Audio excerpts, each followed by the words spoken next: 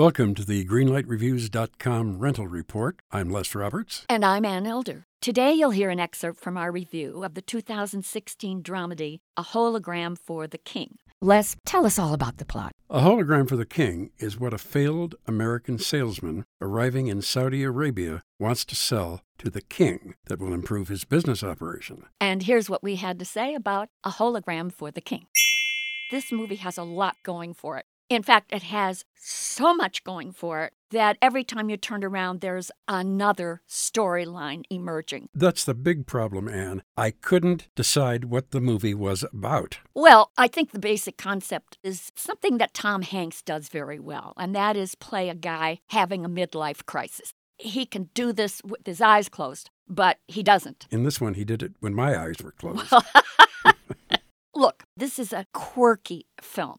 I did not dislike this film because I cannot ever dislike anything that Tom Hanks is in. If anybody else had done it, it would have really been a disaster. But to me, it's still a disaster. Oh, really? Yes, really. Oh. So, Tom, I apologize. I can't wait for your next one. But A Hologram for the King is a red light. Okay. For me, A Hologram for the King rates a solid yellow light. One yellow light and one red light for A Hologram for the King.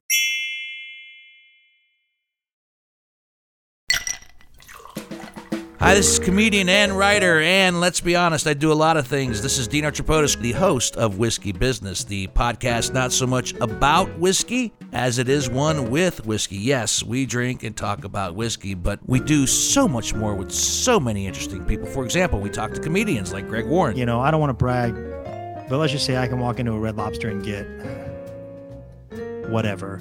You know, I think the pause right there is probably more important than the word. Amazing athletes like boxing champion Buster Douglas. When a fighter's down and he's looking for his mouthpiece instead of trying to get up. That's when I knew it was over. Yeah, right? And yes, Bigfoot chasers. Do you believe in Bigfoot? And if so, does he really eat beef jerky? The Bigfoot thing is people have seen these, and I've seen a lot of compelling evidence about it. It's Whiskey Business with Dino Tripodis. Join us for what we call a good conversation with a good pour.